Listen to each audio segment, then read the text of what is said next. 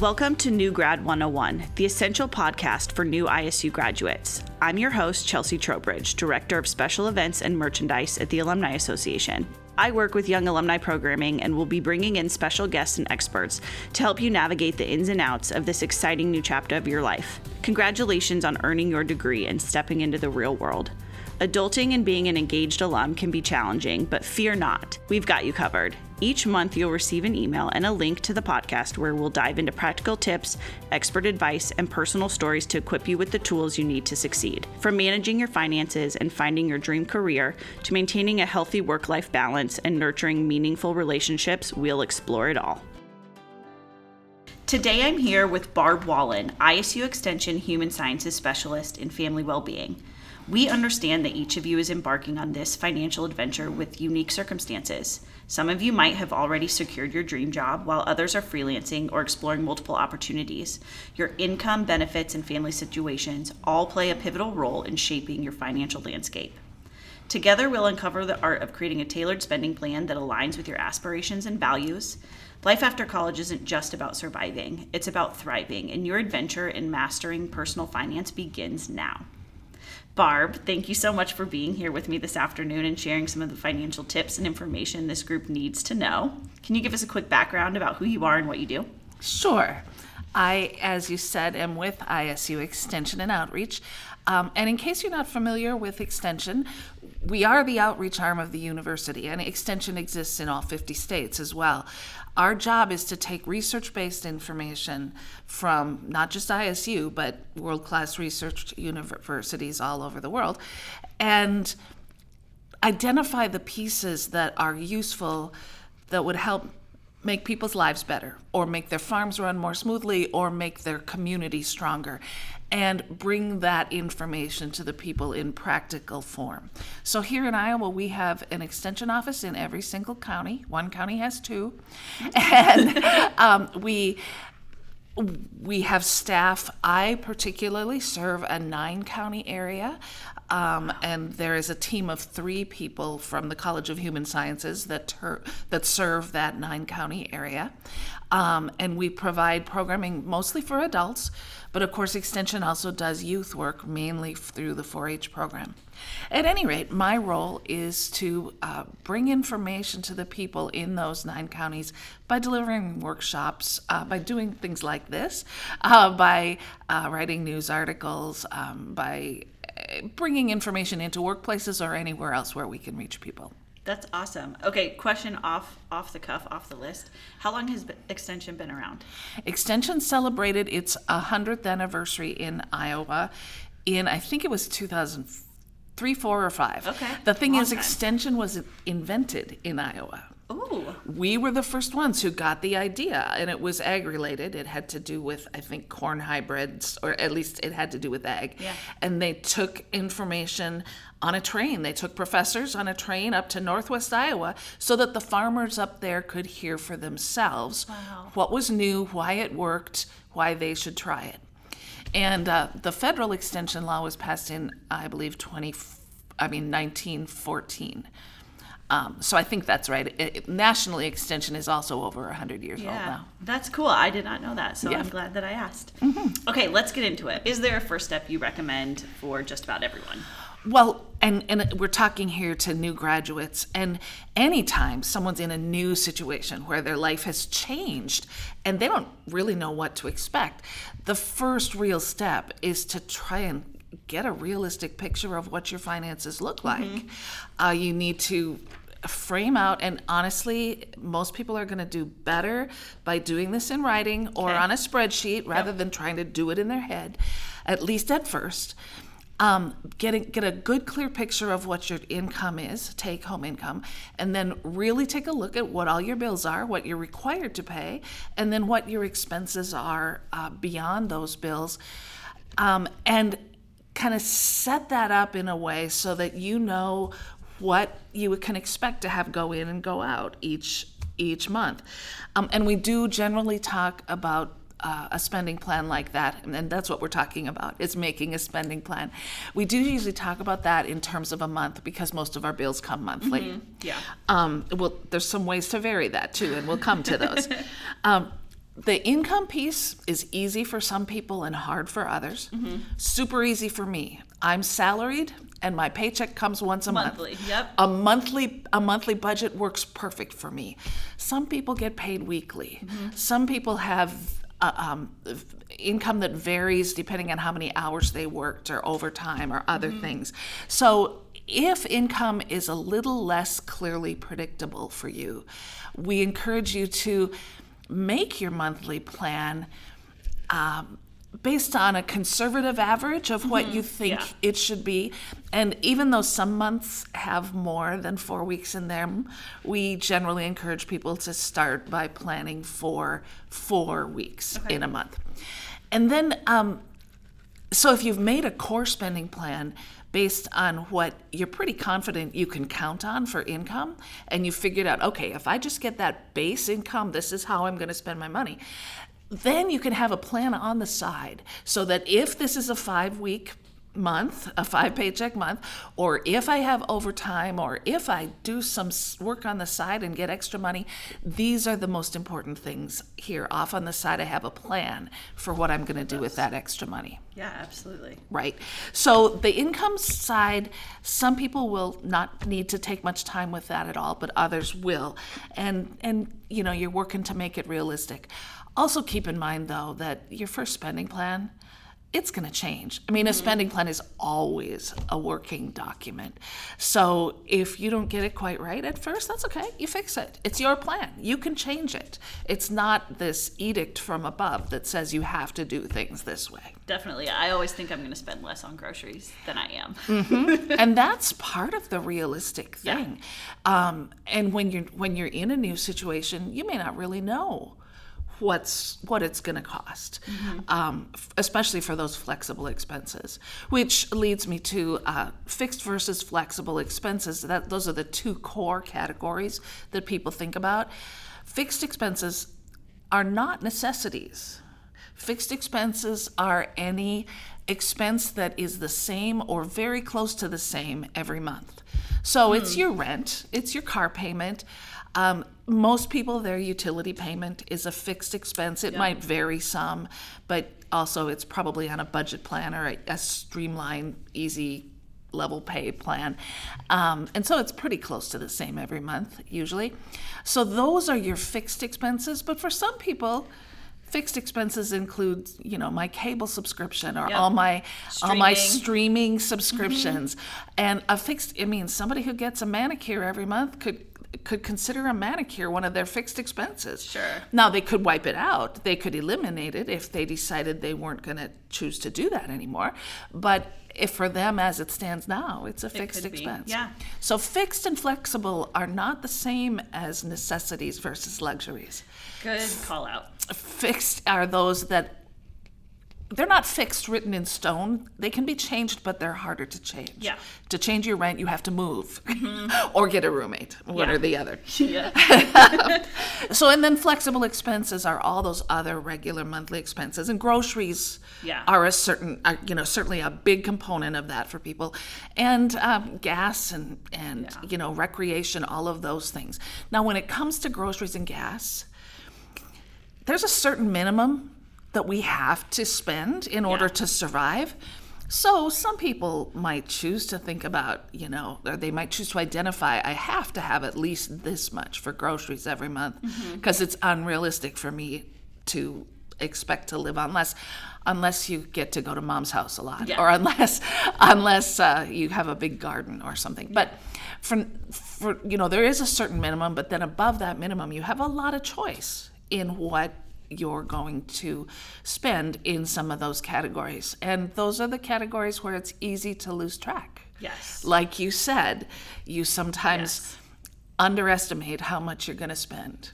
Yes. A little extra snack here, or I don't want this for dinner that I planned for. I'm going to go to the grocery store and get something different. Or I'm going to drive through. Or drive through. Which doesn't increase my grocery bill, but does increase my overall food expenses. Yeah. Yeah, and the ice cream's on sale this week, so I've got to buy more. Sales get you. You're like, let me save money right now.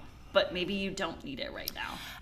And that doesn't mean that if it's on sale and you decide to stock up, that's a bad idea. Yeah. You just have to make sure it fits within Correct. your overall spending. Yeah. And be aware that that's what you're doing. And then remember to use the stuff that you stocked up Yes. on rather than letting it sit in the freezer for 2 years till you have to throw it away. Yep. Okay, so those are fixed and flexible. We can usually, most of us, get a pretty good handle on those. But sometimes it helps to look back at your bank statements. If you swipe your debit card at the grocery store, you can look back at your bank statements and see how much you spent last month, and that can help you with realistic planning for a new month. Now, there's another kind of expense that often causes people problems, but it shouldn't. The thing is, it shouldn't cause us problems. These are expenses where we know they're coming, but they don't come every month. Yeah. So they aren't part of our monthly plan. We call these expenses periodic expenses. And I'm going to let you, Chelsea, since you're here and I'm doing all the talking, what do you think are some of those expenses? Yeah, okay, so I would consider my my car registration Yep. a periodic expense. I was going to say my insurance, but that's monthly. Summer daycare for my kid who's in school. Yes. Which is huge. Summer during the daycare's a summer. big one. Yep.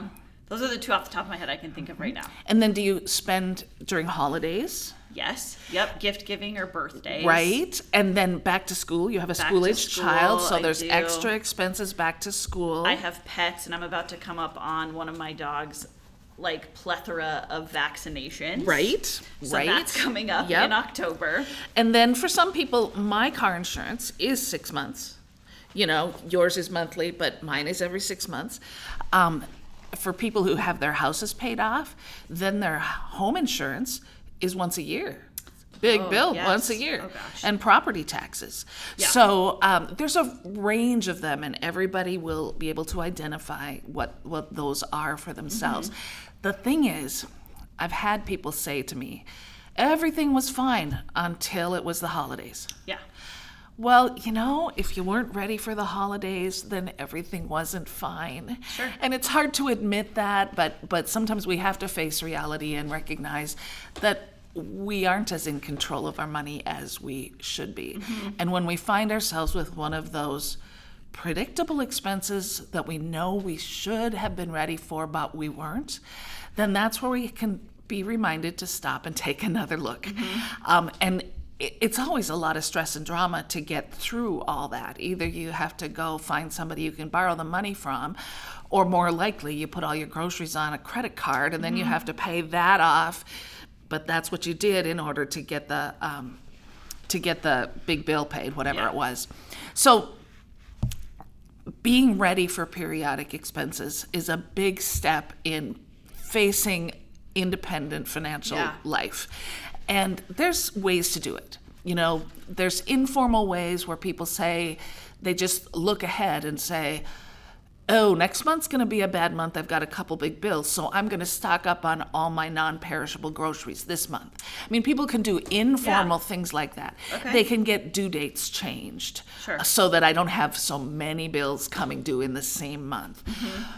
But there's also a really systematic way to do it as well, and that is to make a list, or you can make a chart, but just list for each month what are all those periodic or occasional expenses that come up.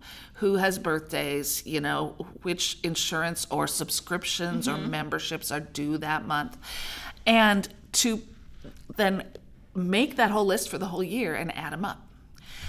And for easy math, let's just say that it added up to $1,200, which is a pretty low number, but just suppose $1,200, and you consider that's for 12 months, then that's an average of $100 a month. Logical conclusion then is to be ready for those, all I have to do is save $100 a month. Yeah. And that's great. And once you get started with a system like that, it's heaven.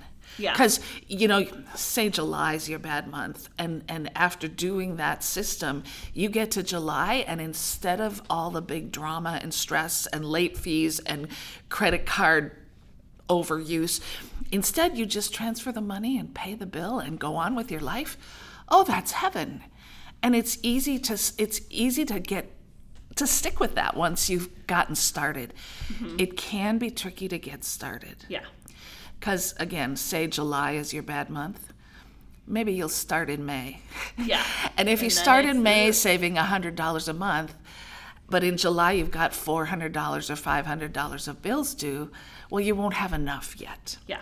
So the starting point can be kind of rocky, and you sort of have to feel your way through that. I love talking about this subject when it's tax return time. Sure. Because it's really wonderful to use your tax refund as seed money for periodic expense fund. So you have this special savings fund, but if you can start, and if your amount is, say, $100 a month, if you can start by putting away maybe 3 months worth, that'll usually be enough, unless the timing's really bad. But someplace between 3 and 5 months worth as seed money, and then you start that cycle of just adding to that fund every month and only taking money out when one of those bills is due, and it becomes a piece of cake. So that's something really to work towards. Whether you do it systematically or unsystematically, when you can get to the point where those periodic expenses come up and it doesn't cause you any stress or drama, then you can know you've arrived. Yeah, something that I like to do is set auto transfers. So I have my paycheck obviously come into one account, and then I have an auto transfer for what I'm trying to save that month, and it just goes out for me. So I don't even have to remember to do it. It's set up to do it infinitely. Yeah. And that's been really helpful. Research has shown that automating our savings goals is one of the best ways to do it. It's one of the reasons we succeed in retirement planning is because that happens automatically. And the same thing with our regular saving as well. Which that's a topic for another time, retirement saving, which we talked about. We will talk about that because start as soon as you can. It's so hard to do it when you first get a job, but once you've started, you've gotten used to it, and it becomes not really a big deal. Yes, we'll tackle that later. Another day, you bet. So let's see. We've talked about fixed, flexible, and periodic expenses. We also need to keep in mind that saving, unless your budget is so tight that you can't afford anything besides basic food, shelter, and survival, you should be saving something. Even if you have debt to pay off, it's worth paying off debt because you're paying interest on that debt, and you're paying more interest on that debt than you would earn when you put it in savings. But the problem is that if you don't have at least some savings, every little thing that happens, your child loses their shoes and you have to buy new shoes and it's $100. That becomes a catastrophe. So getting at least some money into savings keeps you out of that catastrophic cycle.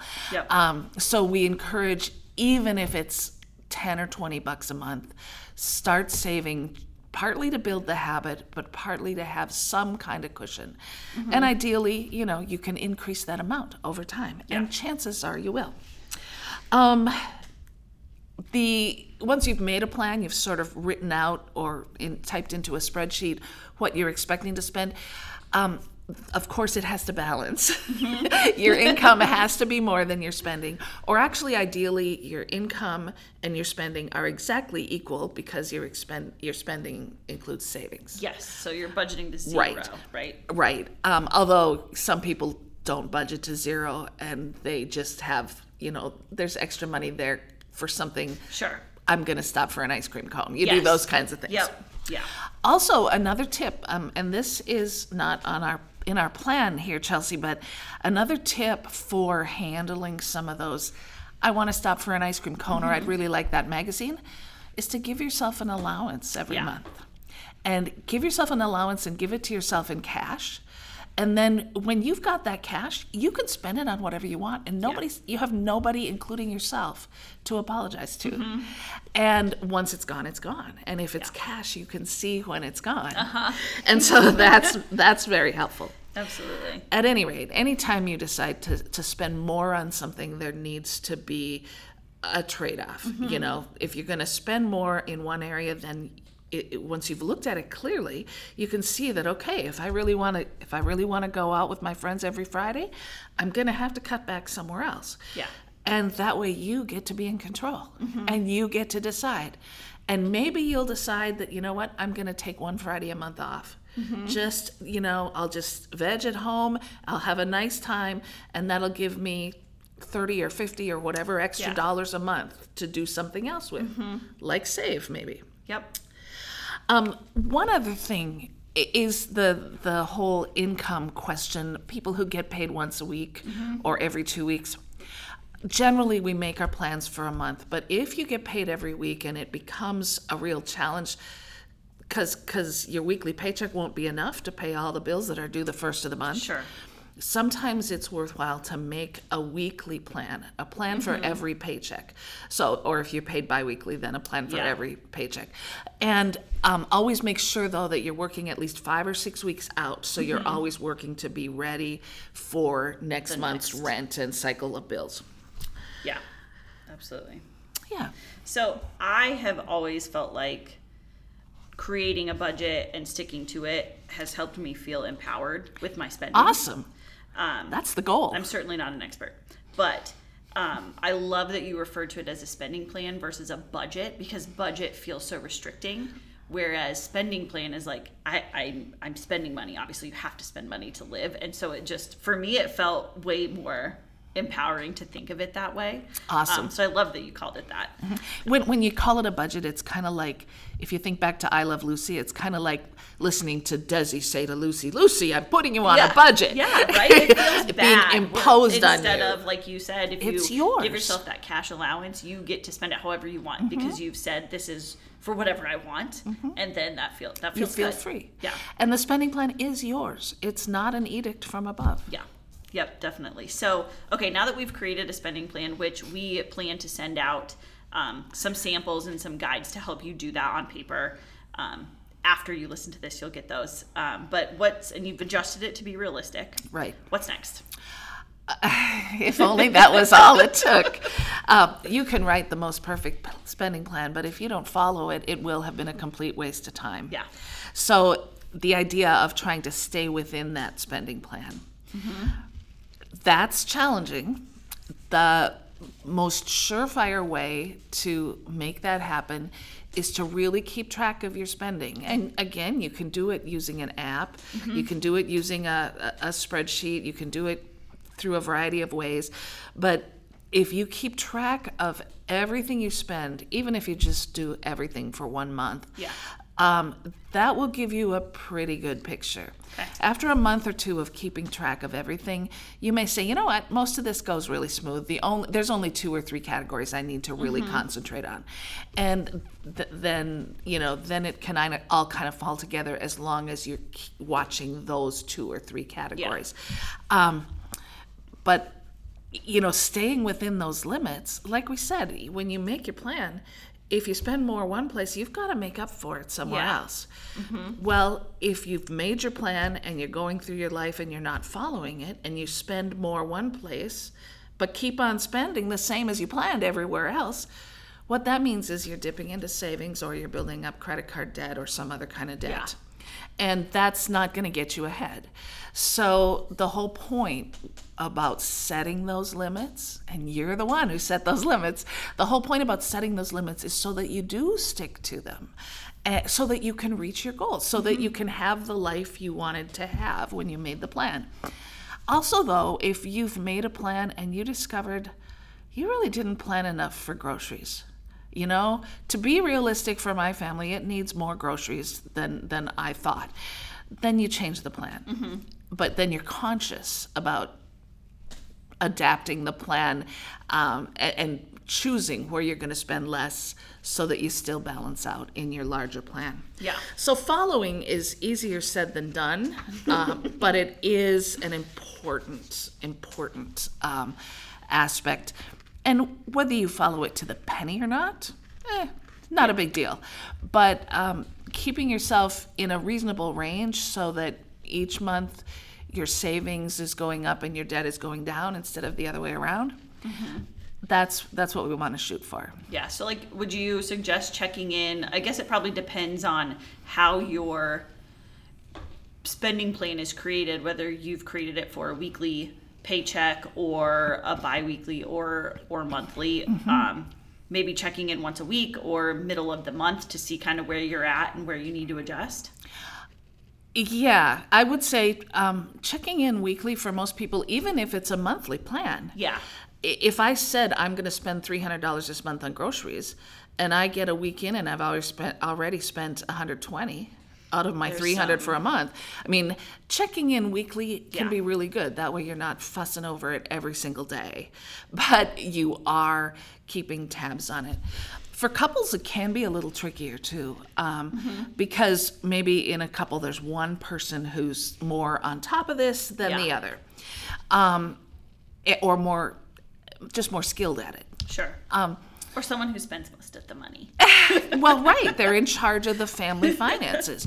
So being the one who spends most of the money doesn't mean you're a spendthrift. It just means you're the one who takes charge of this. Couples do that all the time. They divide and conquer. Everybody has better skills.